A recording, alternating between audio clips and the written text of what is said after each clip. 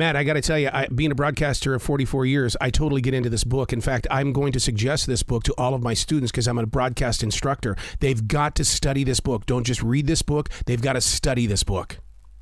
Wow. Thank you so much, Arrow. I hope it helps. I can't tell you the outpouring I've had from people in our business. That I was just telling Rory O'Neill.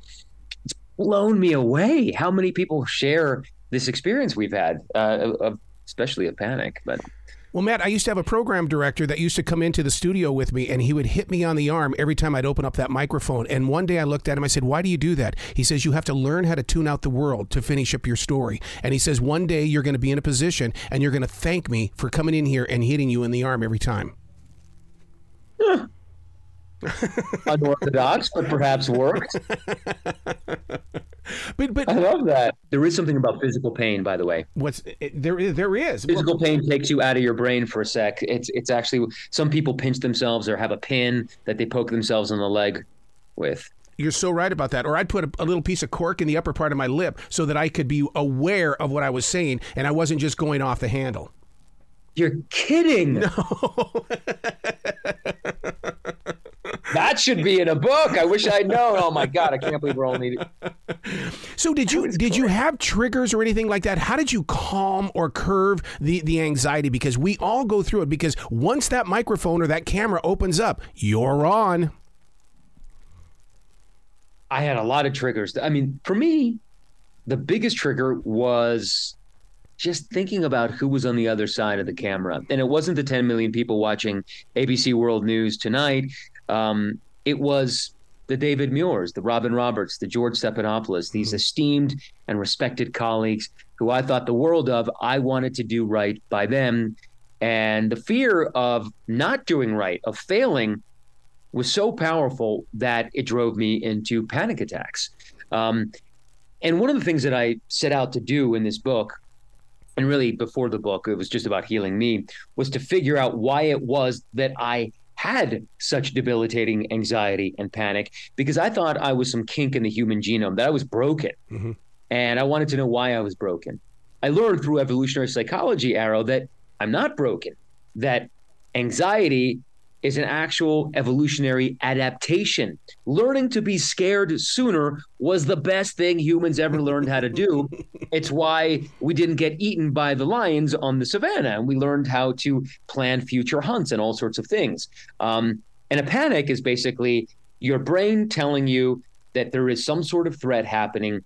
It's a false alarm. But the evolutionary psychologists say that your brain prefers having 1,000 false alarms rather than having a missed alarm, because your brain doesn't really care if you're happy or content. It wants you to do two things: survive and procreate. Mm-hmm. That's it. Mm-hmm. And so anything beyond that, if you feel contentment or happiness, that's a bonus. Pat yourself on the back. You done good. How do you deal with those that are closest to our hearts? Because a lot of times they don't understand what we live with or go through. And sometimes, that PTSD is a big secret in our creative hearts. I mean, with my wife basically lived it with me. So she knew so well what I was going through and was very supportive. And she'd said, "You don't have to do this anymore, Matt. You can leave the business. We'll downsize. We'll figure something out." So I've been very supported. But the thing is, Arrow, that lots of folks, and this is what compelled me to write the book, Panic. Lots of folks suffer in silence. And I didn't really know that until I started sharing, until I summoned the courage about a year and change into my effort to try to stop panicking on air, that I learned how many people suffer. So statistically, it's 28 to 50% of Americans. But a lot of people don't tell even survey takers that they're having panic attacks. And so I finally sat down on a plane on a Southwest flight after my last full-on panic on World News Tonight in December 2020, and I blurted everything out to this complete random stranger. She and I are still friends, Kat Armato, and she began telling me that she also has panic attacks, and her daughter is emetophobic, which is a fear of choking, which causes her to have panic attacks. And then I started trying to define panic attack support groups, of which there were only 3 nationally that you could join. There are 64,000 AA groups. And I learned how terribly underserved, underrecognized, and undersupported people who have panic are in our society. And that's and that was the catalyst for me to write this book.